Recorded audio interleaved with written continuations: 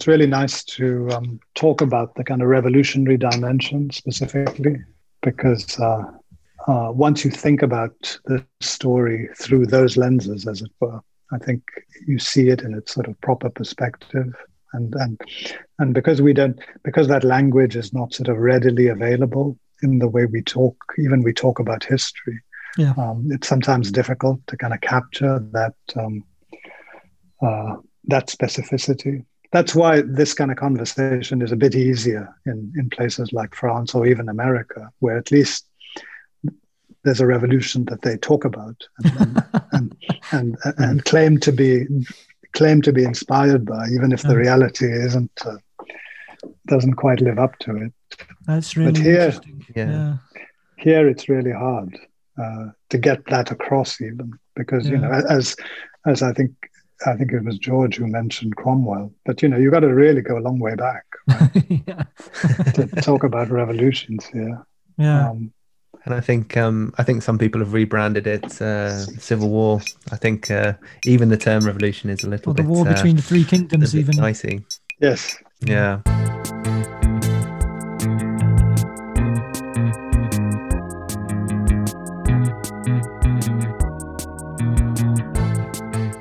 Hello and welcome to Afe Bunga Bunga, the global politics podcast at the end of history. My name is Alex Hokuli in São Paulo, Brazil. Today's episode is not about present history, as is our normal approach to things, but rather 18th century history. Philip Cunliffe and George Hoare spoke to Sudhir Hazeeresingh, a historian at Oxford University, and the author of a gripping new biography of the great Haitian revolutionary Toussaint L'Ouverture. So I'll hand over to Phil right now. Well, hi Sudhir, and welcome to Afe Bunga Bunga. Thanks for having me. So we're talking about your book, and before we get into the meat of it, could you provide our listeners with a brief overview of Toussaint Louverture's life, who he was, and why he is so significant? So Toussaint L'Ouverture was born sometime in the early 1740s on the Breda plantation on the northern plain of the French colony of Saint-Domingue, which was at the time France's richest colony. His parents were enslaved and forcibly transported across the Atlantic from the kingdom of Alada, which is today the Republic of Benin. And Toussaint spent the first 50 years of his life on this plantation.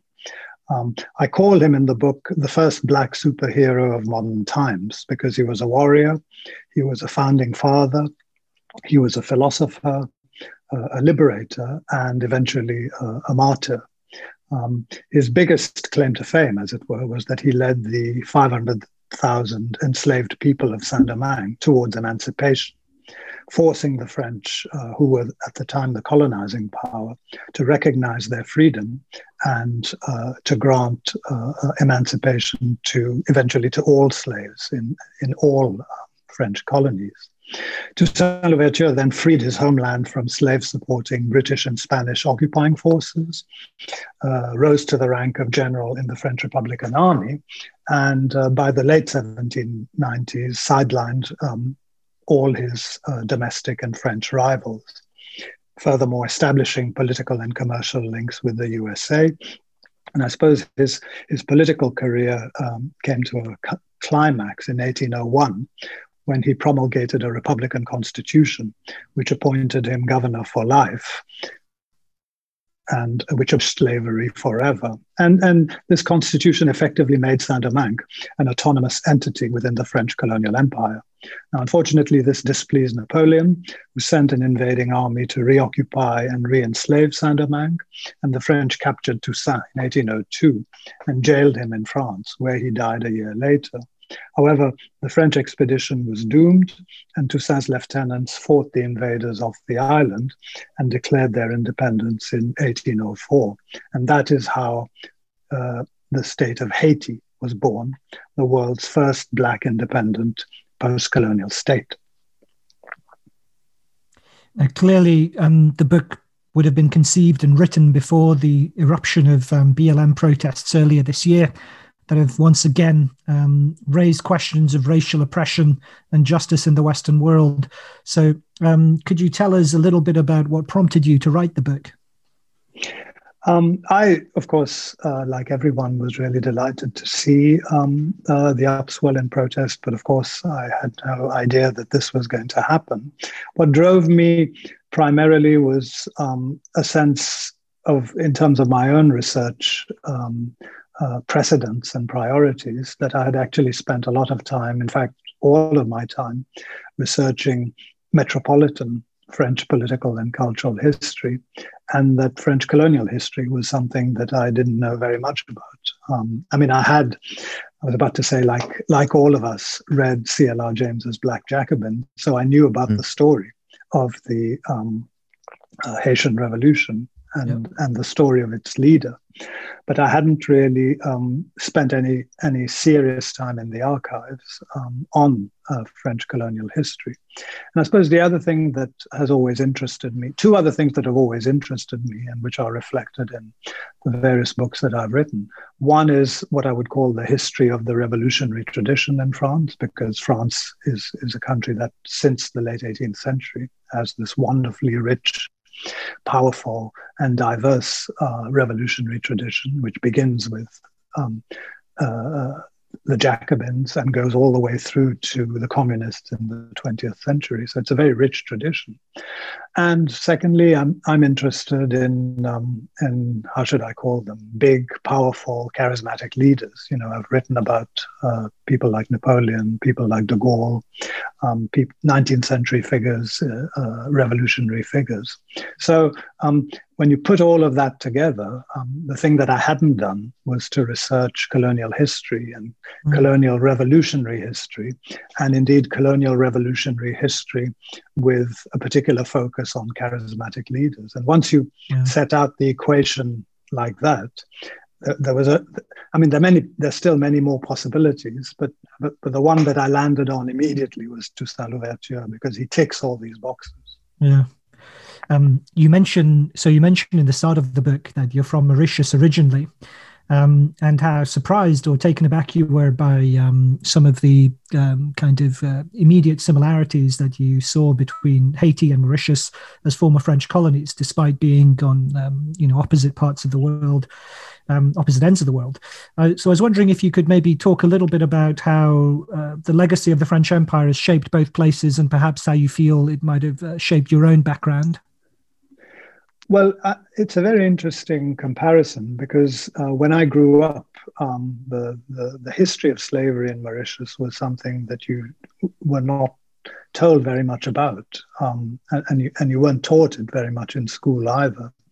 The kind of narrative that was given, even though Mauritius has been independent since 1968, the narrative, now that I think back at the sort of things that I learned at school, it was really a kind of very positive narrative about, the big contributions that all the different colonial powers made to, turning our island into a great and wonderful place. And, when we studied the French period, which goes from the early 18th century up to the early 19th, the French lose Mauritius in 1810. All I remember from that is learning about French governors, a whole series of governors who, built roads, etc. Slavery wasn't even mentioned. And so one of the wonderful ironies is that it took, among other things, my becoming more interested in the history of Saint-Domingue for me to then realize that there is actually a huge amount of history of Mauritius that I didn't know about. And it sort of took me back to that history too, because of course in the meantime, particularly over the past 20 years or so, Mauritian scholars have been doing a lot of work exhuming this history of slave resistance. And it is, and the parallels are there, right? So, and I think it's something that you can almost say as a general proposition: wherever there is slavery, there is resistance to slavery.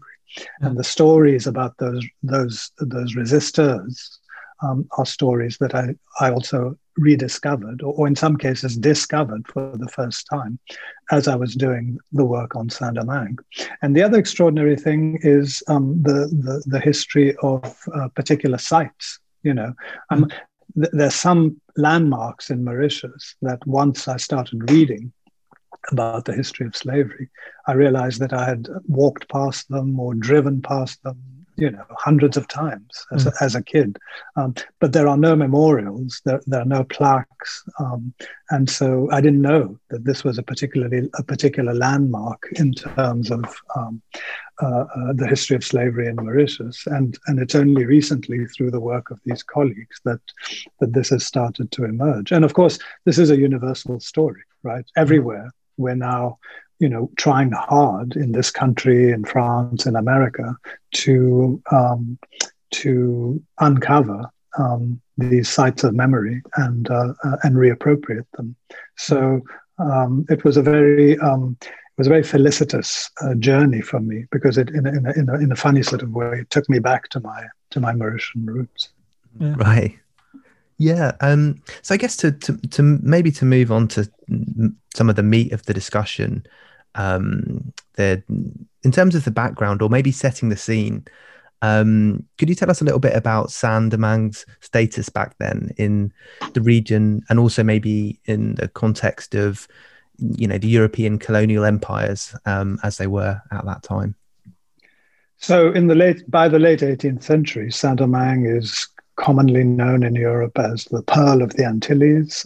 It's the world's largest producer of sugar, of coffee, and also vast quantities of cotton, cocoa, indigo.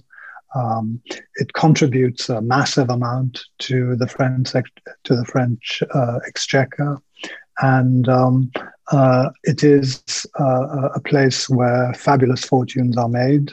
They are made almost entirely by the 35,000 European settlers who are there. Alongside them, there are about 30,000 mixed-race people. And all of the hard work, all of the labor is, of course, done by the 500,000 slaves who, by the late 18th century, have become the majority population in the colony.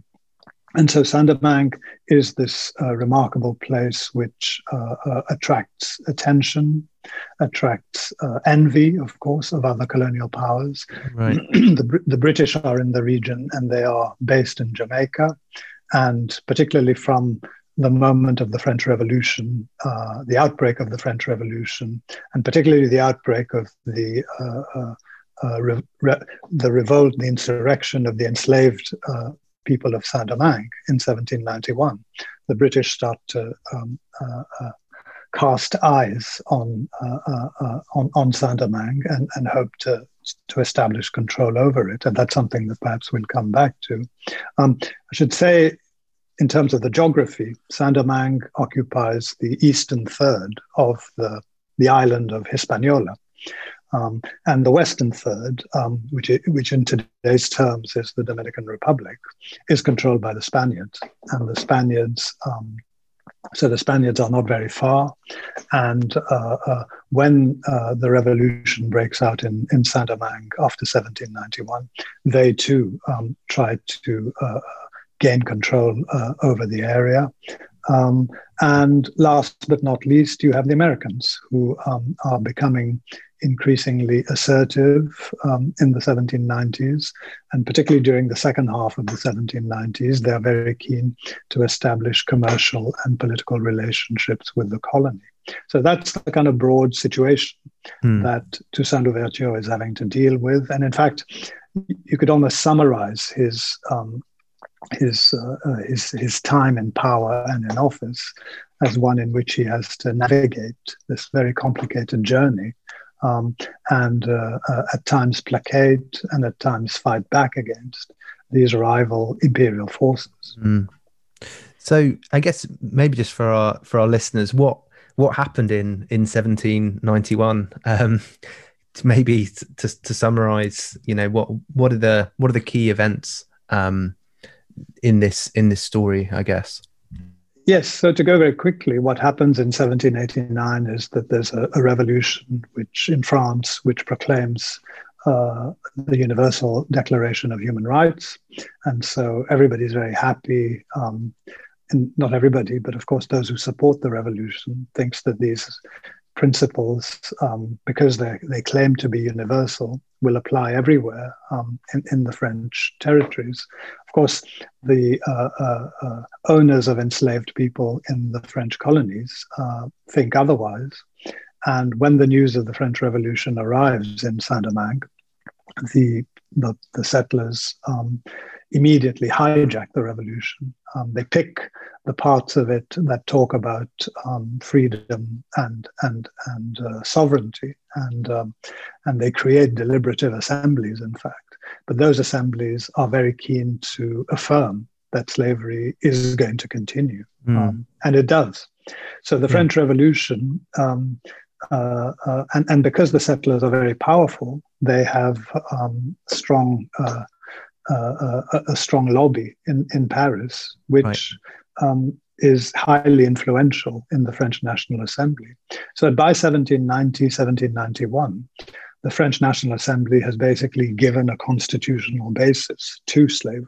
Right? It recognizes that slavery, because slaves are deemed to be possessions, the French National Assembly guarantees the possessions of the colonists. So by that sort of sleight of hand, the French Revolution is able to refuse to apply the principles of liberty, equality, and fraternity to the enslaved peoples in the colonies. And that's the point at which the enslaved of Saint-Domingue decide that they have to take matters into their own hands. And so in August 1791, in the northern plain of the colony, which is the richest and the most fertile part of the colony, slave leaders and leaders of the enslaved populations launch an insurrection, which very quickly spreads across the whole of the northern area. And that's how the Haitian Revolution starts. So you've given us, you already kind of gave us the kind of compressed biography of Toussaint and his leadership, his establishment as governor for life, and eventually his capture and exile to France. I was wondering if you could tell us, I suppose, a bit about how you feel that your research, the new things that you've discovered in the archives and in the multiple kind of visits you mentioned you've done in kind of different national collections and national archives, how is this altered or may alter our view of Toussaint L'Ouverture and his place in the Haitian Revolution? Thank you. That's a really great question. I suppose I could put it in a number of different ways. One is what I really wanted to do in this book, thanks to the kind of copious archives of Toussaint himself that are, for the most part, in the French colonial archives, but also in Spanish, American, and French archives. But the first thing I wanted to do was to kind of recapture his voice, because he's left us this wonderful paper trail. And so hearing him speak, hearing him give his speeches, hearing him through the letters and administrative reports that he writes, through his proclamations, that's something which I think is very important, because when you hear someone and hear his voice, you get a kind of really good insight into who he is and how he thinks. And that's one of the big things that I hope I've achieved in this biography. Secondly, I've tried to also explain his system of power, which is a very complex one. He's not just someone who relies on brute force or even who relies primarily on the military. I mean, I have a chapter which looks at his system of government at a local level. And what you see is that Toussaint has a really quite a subtle, elaborate system in which he relies on different groups.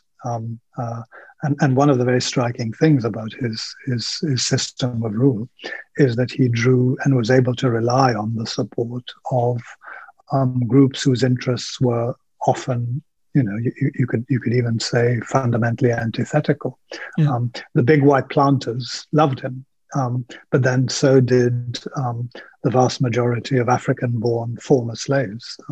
They idolized him too. And part of the reason he's able to do that is because he's a very clever, subtle revolutionary leader, and he knows how to appeal to a sense of common purpose. And that's the great thing that he creates in Saint-Domingue. So that's the sort of second thing that I think the book brings out, the kind of distinct and a very special quality of his revolutionary leadership. And thirdly, thirdly, for the moment at least, maybe there are other elements we can come back to. Thirdly, one of the things I really tried to draw out is the importance of his Caribbean and African heritages. And this is where perhaps I part company slightly with the sort of dominant representations of Toussaint in Europe, in works like CLR James's Black Jacobins, or earlier works by French Republicans like Victor Schœlcher, who wrote a biography of Toussaint. They basically see him as a disciple of the Enlightenment, and of course he was that. But what I'm very keen to also stress is that his Caribbean identity matters hugely as well. This is someone who's a devout Catholic, who's someone whose ideas are shaped by the spirituality of the Taino people, the indigenous people of Saint-Domingue, whose ideas are shaped by resistance ideologies of runaway slaves, and whose ideas are shaped by the Vodou religion too. I mean, although he wasn't Vodouisant himself, he knew everything about that religion. And one of the things I try and do throughout the book is really to show how this helped him establish and maintain close relations with his followers. So there's that side of him, and there's also the African side, which I think very few people have talked about. But Toussaint was someone who was very profoundly shaped by the Alada culture. He spoke the Fon language. His father taught him the science of herbal medicine.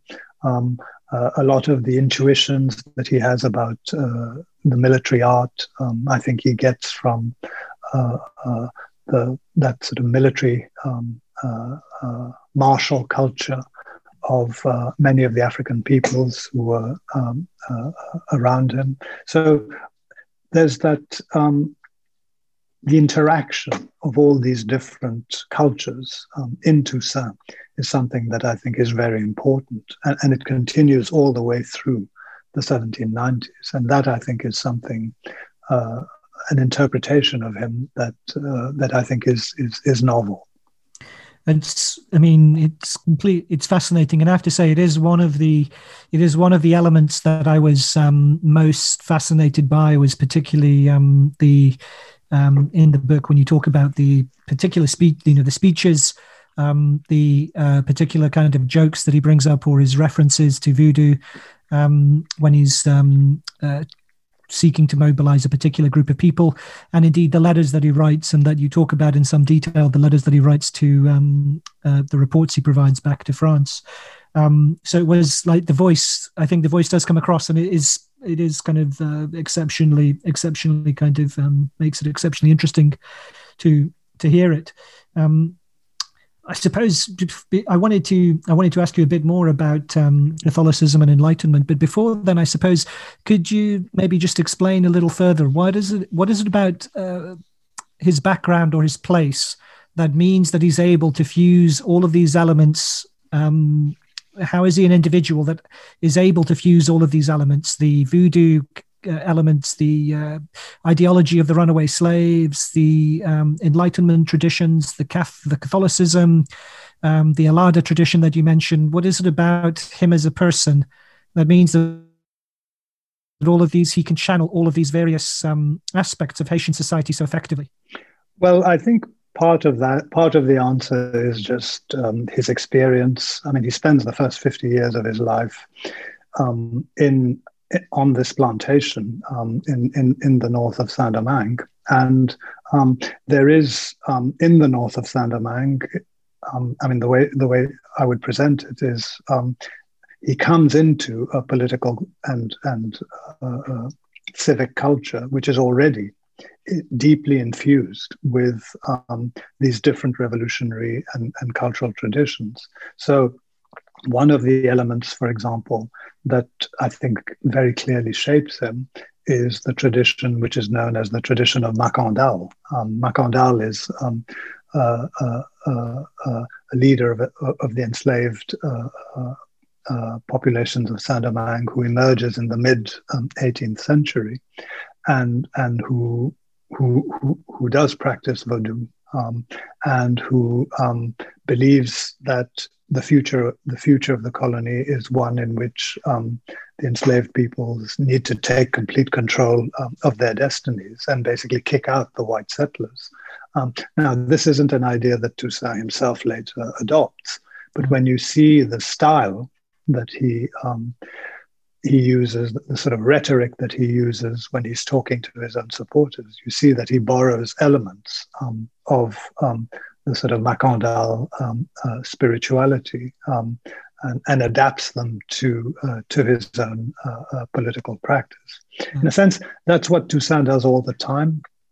Whatever he sees around him, whether it's from Europe, whether it's from Africa, whether it's from the Caribbean, he internalizes it and then picks out the elements from it that he thinks can and will suit his purpose.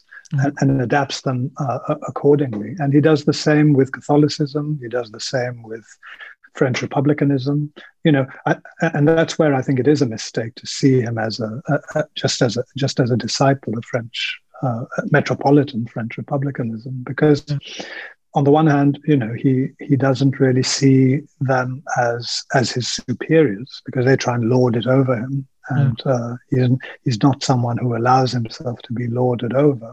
But more fundamentally, and this I think is the big conceptual innovation that he makes, Toussaint is someone who really takes the idea of fraternity very seriously. And of course, fraternity has a very complicated life in France, and it eventually flames out after the fall of Robespierre.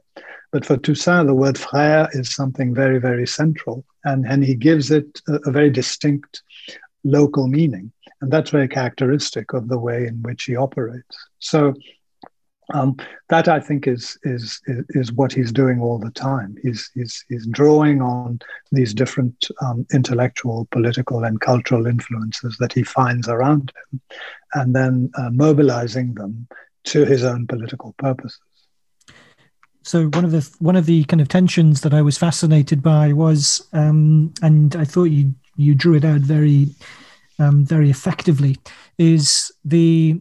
So I mean, I suppose every school child who's done some history will know that the French Revolution is established with great kind of anti-clerical force and weight behind it. And so one of the things that's fascinating to read about in your book about Toussaint is how these elements of Catholic humanism as well as radical enlightenment kind of fuse, both in his leadership and in the kind of enslaved and subsequently free population.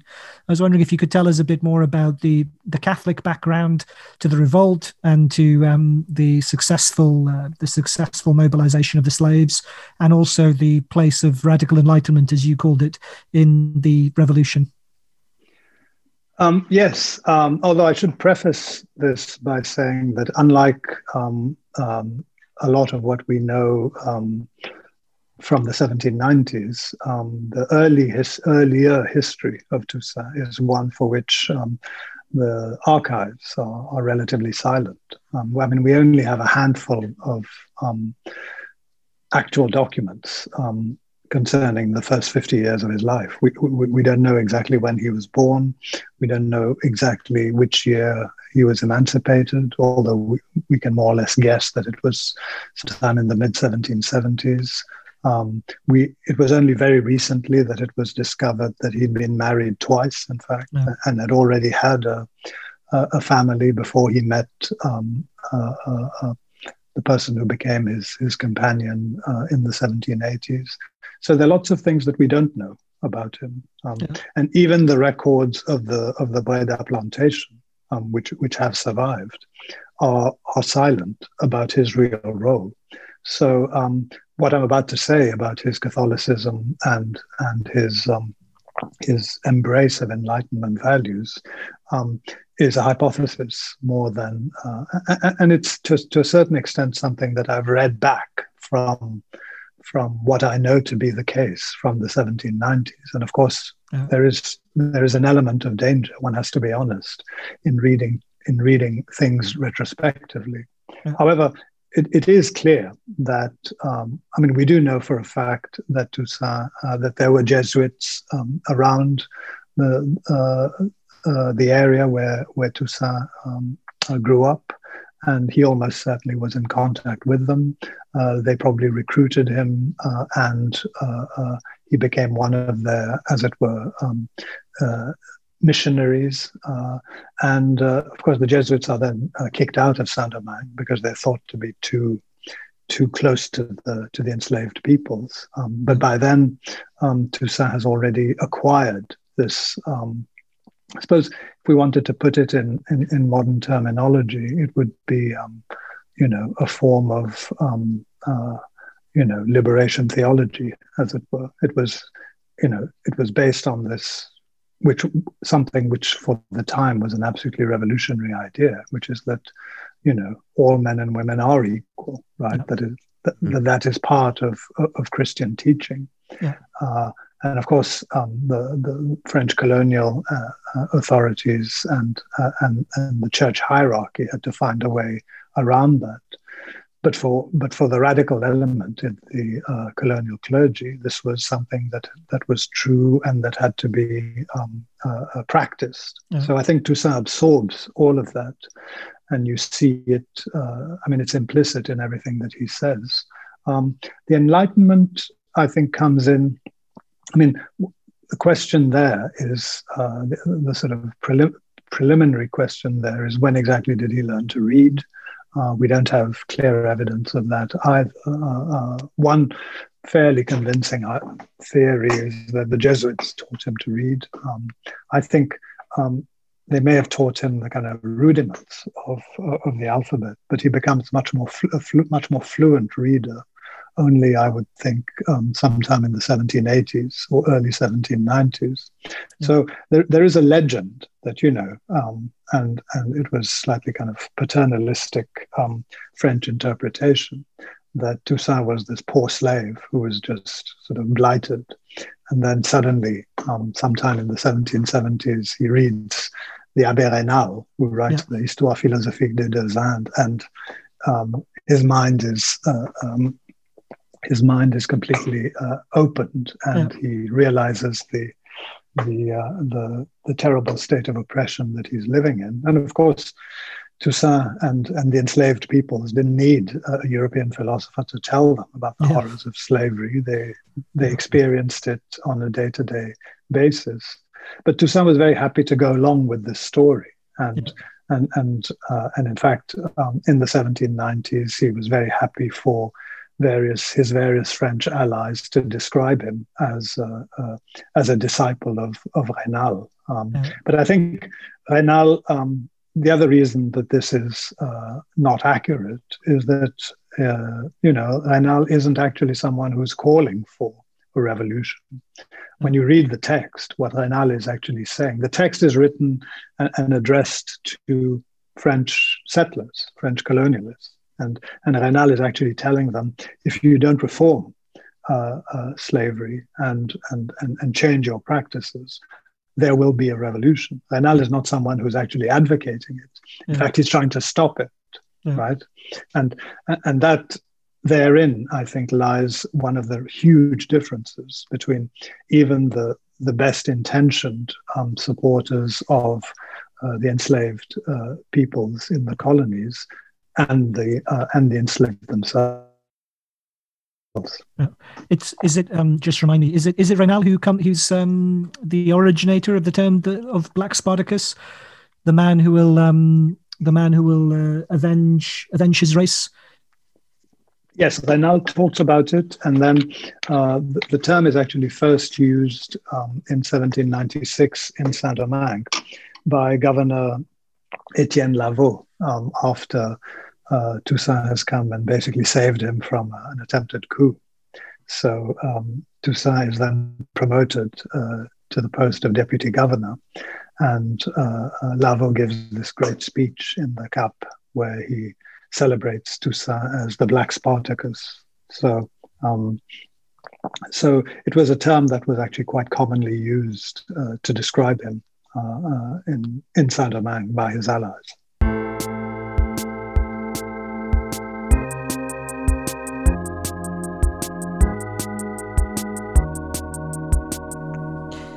One of the many, among many of the kind of fascinating threads, the one thing that that gripped me in particular was how the tension between the idealism and the realpolitik of the revolution, and in particular how Toussaint kind of sought to establish more of his autonomy vis-a-vis France, but also how he had to navigate, as you've already said, the complexity of imperial rivalries in the Caribbean.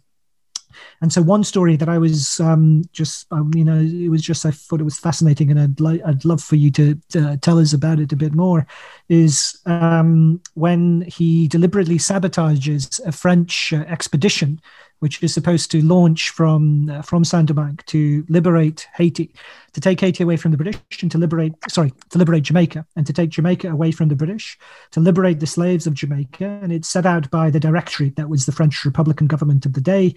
And Toussaint sabotages it with his own kind of rationale. I wondered if you could talk us through this a bit, because I think it's a fascinating story of this navigating the kind of realpolitik and the idealism of the revolution. Yes, it is a very interesting story, and I think it opens up some fascinating angles that illuminate Toussaint's way of thinking. Basically, the French Directory tried to export, if you like, the revolution in the Caribbean, and so they think that the British position is relatively weak, so they plan this insurrection in Jamaica, and which is not very far away from Saint-Domingue. So they train some soldiers. They send a number of people to scout out the area. And these are people whom Toussaint himself meets, and he goes along with the plan. But secretly, he's very suspicious of it. He's suspicious of it for a number of reasons. Firstly, he thinks that actually there are some people in the Directory in Paris who would not be unhappy to see the former slaves of Saint-Domingue fighting a war that they end up losing. Right? There are people who are already starting to get worried about the power of the Black Revolution in Saint-Domingue. So rather like the Directory sent Napoleon Bonaparte to Egypt in the hope that he might never return, there are some people in Paris who think the same thing about Toussaint and Jamaica. You know, let him and his soldiers go out there and get a bloody nose, as it were. So he's suspicious for that one reason. I think the other reason he's suspicious of this expedition is a more fundamental one, and I think he's right, is that winning control of the territory would only be the first stage in the battle, and that the British would continue to hold the tactical advantage because they controlled the sea. And the other thing to remember in the late 1790s is that Britain is allied to the United States. So Toussaint was genuinely concerned that if there was a Republican administration that took power in Jamaica, that it would be isolated very quickly and would end up being choked off by the other imperial forces. And I think the most fundamental reason why he's skeptical of this endeavor is because he wants to protect his own revolution. He doesn't want to jeopardize it. Of course, this is an age-old debate in all revolutions. You know, revolutions, when they start off, they have at least some element of a desire to spread themselves out. And Toussaint shares this, by the way. You see from his correspondence, including his correspondence where he talks about Jamaica, where, I quote one letter where he says to a Republican comrade of his, I sincerely hope that my Jamaican brothers will be able to overthrow the oppression that they find themselves under. But that's the other point also, that I think Toussaint doesn't believe, unlike some revolutionaries, that you can export revolutions. Revolutions can only succeed if their fundamental energy and impetus comes from within. And so for all of those reasons, he decides that he can't really allow the Jamaican expedition to work. So he sabotages it. And that one has to then also acknowledge, he does it also for good, sound tactical reasons, because he hopes that he'll be able to endear himself to the British authorities in Jamaica. And that works only very briefly, because the Brits are grateful to him for about 10 seconds. And then they revert to their traditional attitude of racist hostility. I think this point on exporting revolution is a really fascinating one, and maybe kind of leads you to think about some of the comparisons of the Haitian Revolution with other revolutions. And I guess one thing that strikes me is how you might call them the sort of the Cromwellian elements of Toussaint's rule, which is to say how far, I guess, the republican and democratic character of the revolution were also embedded and institutionalized in the military, in military institutions. I mean, do you think there's anything to the comparison, English and Haitian Revolution, or indeed other revolutionary national histories? Yeah. Yes. I mean, he was. I mean, in fact, I think when you look at revolutionary activity in the High Enlightenment and the early 19th century, the sort of military component is very often decisive. So that is part of what I think is happening when we're talking about revolutionary transformation in these societies. The military becomes one of the kind of primary agents of democratic change, for complicated reasons that are to do with the democratization of the military itself, right? So that's a more general story. I mean, you see it in France. You see it in the United States, of course, and eventually you'll see it in South America with Bolivar. So Toussaint is not too dissimilar in that respect. But I think one of the things that I've tried to do, particularly in that chapter of mine where I look at his local power, is to stress that actually. I think it would be a mistake to see his rule as relying, I'd say even relying primarily on military force.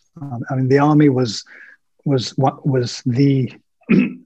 a central political institutions, but Toussaint is someone who I think relies on lots of different groups. He had a lot of advisors who played crucial roles in shaping his policies. When I have a whole chapter on his constitution, for example, and that's something that is crafted entirely through discussions and conversations with groups of local people that he's appointed to act as constitution drafters. He also interacts constantly with democratic institutions like the National Guard, civic associations, and municipalities. And the other thing that I found absolutely fascinating, and this is something that emerges when you comb through his correspondence, is that he's someone who's always on the move, right? Yeah. He's constantly, every day, he's meeting people in towns, in villages, and estates. He's receiving petitioners, patiently listening to their claims. And that's why all the records, even from people who are not necessarily supporters of his, show that, you know, he retains this overwhelming popular support in Saint-Domingue right until the very end. So the sort of military model of leadership, I think, doesn't really tell us a huge amount about, I mean, I think it explains how he emerges and how he consolidates his power. But I think those crucial 4 or 5 years towards the end of his rule, something really different. And I'd almost be tempted to say something unique is happening with him. Right. He's creating a really different and unique system of power, which unfortunately then doesn't really go on to be replicated because of the particular trajectory that the Haitian Revolution takes after 1804. But it's really a very original synthesis, like with most things with Toussaint. Just another element of comparative revolutionary histories, I suppose, that struck me, and I just wanted to quickly cover. But it was the descent also into once the kind of external foes have been seen off, or at least initially, the descent into fratricidal violence with the so-called War of Knives, when Toussaint has to subdue the secessionists south of the island that has been stoked up by the British as well. Then it becomes in turn tinged with elements of a race war in the south. I was wondering if you could tell us a bit more about that. Yes, it's a very complex war because it has these racial elements, but it also has political elements. I mean, a lot of the people who join Toussaint's adversary, who's a man called André Rigaud, who was a Republican general, and they fought on the same side in the early years of the revolution in 74, 75, 76. But what happens is that Rigaud is someone who is of mixed race, and he controls the southern territories in Saint-Domingue, where mixed race populations are quite well represented. And mixed race leaders like Rigaud, not all of them, because some of them actually remain loyal to Toussaint, but some mixed race leaders begin to fear what they see as the undue influence that Black leaders like Toussaint are starting to exert. So that's the kind of root of the conflict, and it breaks out in 1799, and there's a 1-year fairly brutal war, which ends with Rigaud being defeated and he goes into exile. I think the way to see this civil war, and I think civil wars in general, civil conflicts, post-revolution, after the success of revolutions, is to bear in mind that there is always an element of external intervention as well. I mean, Rigaud is supported by the Spaniards at various moments. He's supported by the British, who actually arm him. And you know, we have actually documentary evidence from the head of the British Navy in Jamaica, who actually, you know, explains, and it makes good kind of realpolitik sense, that as long as Rigaud and Toussaint are fighting each other, they won't be bothering to spread the revolution to Jamaica. So I would say a large part of what is happening in this War of Knives is externally prompted. And of course, if you think comparatively, this happens with lots of revolutions. Yeah. You know, the war with the royalists is a war which is fomented by the royalists in France refusing to accept the revolution and basically betraying the revolution. And that's why the king is eventually captured and executed. Right? He literally is a traitor. And you look at the Russian Revolution, you know, why does the Civil War break out after 1917? I mean, there are, of course, there is internal opposition, but the internal opposition is then buffeted by an external intervention. Yeah. When Fidel wins in Cuba, the Americans then try to get rid of him, and they don't stop. So I think what you see in Haiti in that moment of so-called fratricidal war is something that is complicated, because it does undoubtedly have some endogenous origins, which are rooted in the conflict between the mixed race people and the Black leadership. And I should add one thing, which is that in the early years of the revolution, the mixed race leaders wanted to side with the white settlers against the Blacks. So there's a bit of bad blood there. But I would say the overriding reason why you have this conflict is because the imperialist powers want to weaken the Black Revolution. So one thing I wanted to kind of pick your brains about is this, one of the kind of abiding controversies, I suppose, in leftist historiography of the Haitian Revolution is how far Toussaint kind of compromised with the white planters. And you mentioned earlier how part of his political success was the ability to mediate between all these different groups, not only the slaves who were there from Africa, but also the white planters. And I was fascinated by this in particular because it seemed to me his attempt to kind of maintain relations with the white planters and also the kind of white colonial elite was testimony to his farsightedness and also his pragmatism in the reliance on their, technical and administrative capacity in overseeing the agricultural and export economy of the island. So I was wondering if you could tell us a bit about that and the controversies associated with his relationship with the white planters.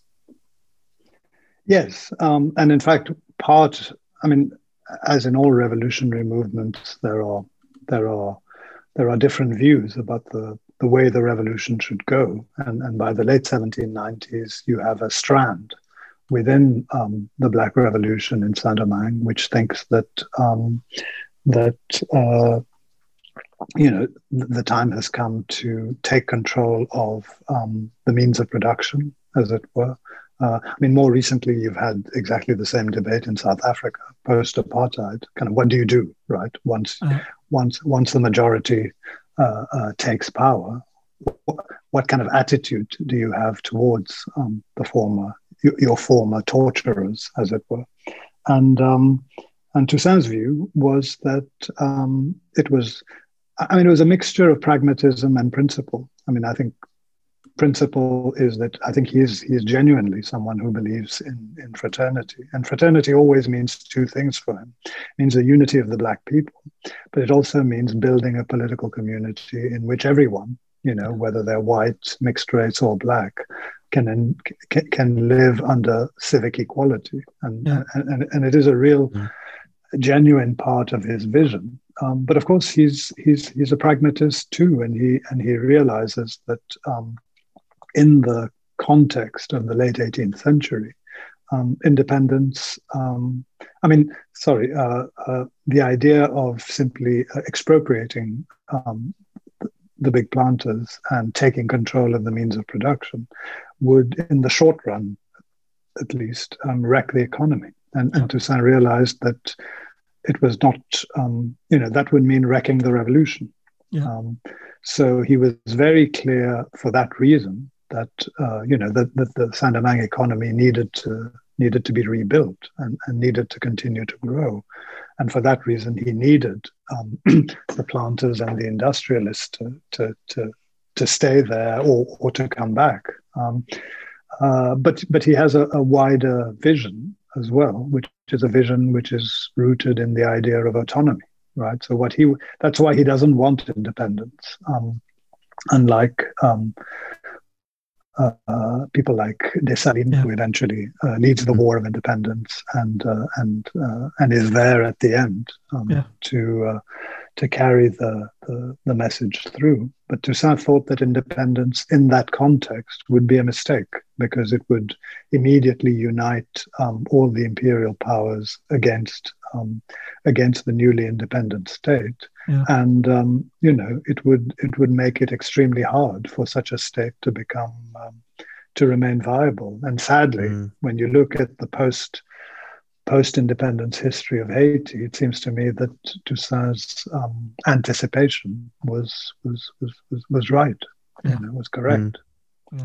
Yeah. I mean, avoiding sort of, summing up the man and his context, but do you think, given Toussaint's astonishing energy, political, military skill, administrative capacity, physical toughness, diplomatic acumen, do you think it maybe reflects a wider weakness of the revolution, that so much ended up being concentrated in and dependent on the efforts of one person? To a certain extent, I think. I go back to these early examples I gave.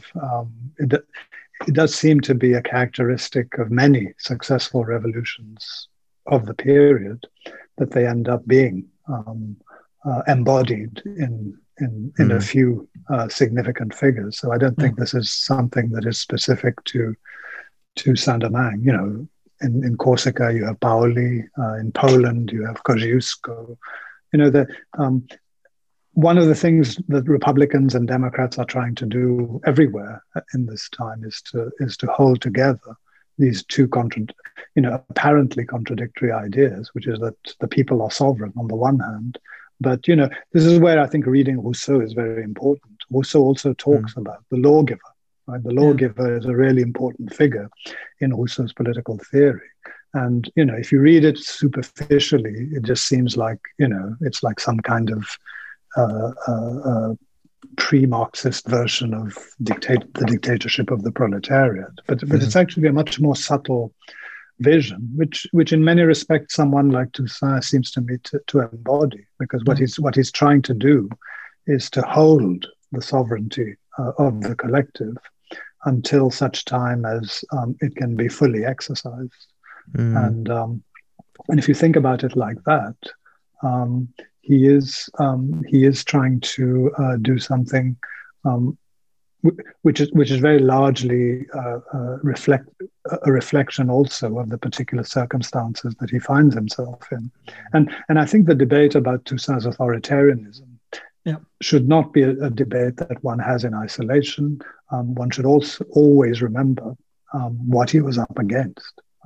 He was up against an Atlantic world where people simply did not believe that Black people had a legitimate right to exercise power in the way that he did. And there was a lot of fear and racism. And none of the elites in any of the countries that he was dealing with, right, whether it was Britain, the United States, or even France, wanted to work with him in an open and sincere way.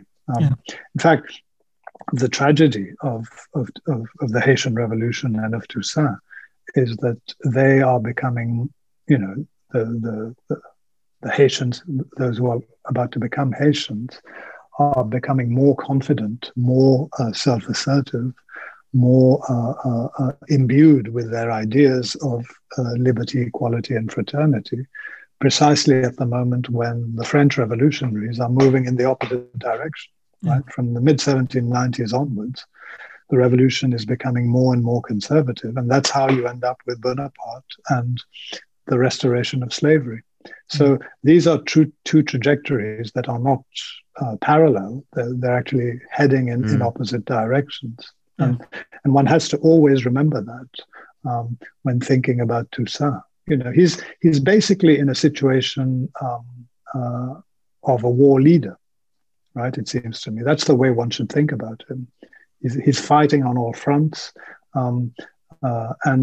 it's had he been operating in circumstances where all the major imperial powers were were dealing with him sincerely, then I think one could judge him by different standards. But given that he knew that the British were still out to get him, and given that he knew that the French at some point or another were almost certainly going to come and try and reconquer and re-enslave his people, I think, once you understand that, his leadership has to be seen in a slightly different way. So I suppose one final question to wrap us up, and not an easy question, but I think the appropriate one to end on is, how far would you say that the Haitian Revolution anticipates third world revolutions of the 20th century? It's a comparison you invoke in the book, and I suppose I wondered if you could tell us a little bit more about it, both not only in terms of the achievements of the Haitian 18th century, early 19th century revolution, and the third world revolution of the 20th century, but also in terms of their limits and failures. And linked to that, I wondered if you had any thoughts about how far Haiti's problems today could be rooted in the failures and deadlocks of the Haitian Revolution, the limits that it was unable to overcome. Yes, well, I mean, starting with that, I think that's, it seems to me, a fairly, unfortunately, straightforward story, because once the Haitians get their independence, the French and indeed, one should say, the imperial powers of the time become determined to make them pay for having won their freedom. So in the mid-1820s, the French force the then Haitian government to reimburse the planters for the slaves that they have lost. And that is a burden that the Haitian exchequer has to carry for the next 120 years. The Haitian debt isn't fully paid off until the mid-20th century. Yeah. So, and that, of course, completely skews the sort of choices they can make in terms of public policy. It forces them into a kind of downward spiral, which you often see with highly indebted countries. And a lot of the political instability of Haiti can be explained by that factor alone. And of course, added to that is the American intervention. The America under the so-called liberal internationalist presidency of Woodrow Wilson comes in the early 20th century and occupies and reintroduces segregation, right, in a country which had abolished it. So there is. There'd be more to say, but I think that's the kind of decisive factor in terms of explaining why what has happened to Haiti. In terms of the success, I think there is actually a much more positive story to tell. I was rereading Aimé Césaire's book about the Haitian Revolution recently, and he says, and this is where he's taking issue actually quite fundamentally with CLR James, who saw the Haitian revolutionaries as Black Jacobins, i.e. Caribbean Frenchmen. Césaire sees the Haitian Revolution as a new type of revolution, which he calls a colonial revolution. And that is its singularity. It's the first major colonial revolution of the modern era. And it's paradoxical to put it that way, because, of course, Toussaint didn't want full sovereignty. But I think if you look at Toussaint's horizon, that's where he's heading, right? He's heading in a direction in which the people of Saint-Domingue have full control over their economic resources.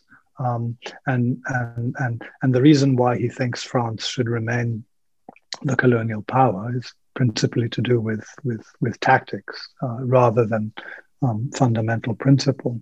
But when you look at the way in which the revolution in Haiti emphasizes racial equality, I think there's a whole series of traditions that this revolution then empowers. And I talk about this in the later chapters of the book.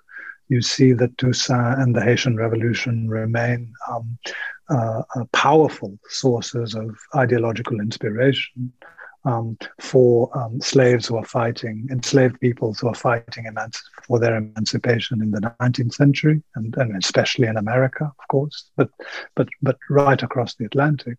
And then in the 20th century, anti-imperial struggles in Africa and even in Asia. The figure of Toussaint L'Ouverture reappears. So this is a positive revolutionary tradition. It's a revolutionary tradition of the global South, if I can put it that way. And it's not a coincidence that one of the people I quote at the beginning of this chapter, where I describe this tradition, is Fidel Castro. When he's fighting in the 1950s to get rid of Batista and this wretched dictatorship that they're living under, and he's locked up in prison after his early failure to storm the Moncada. What he says is that one of the great inspirations for him is Toussaint L'Ouverture and the Haitian revolutionaries. So that's where I would situate Toussaint in that longer tradition. Yeah. Well, I think that's a fantastic. That's actually a fantastic note to end on. Thank you very much, Sudhir, for coming on. It's been wonderful to hear more about the book and to hear some of the detail of the book. And we would strongly encourage all of our listeners to get hold of it if they can. Brilliant. Thank you very much.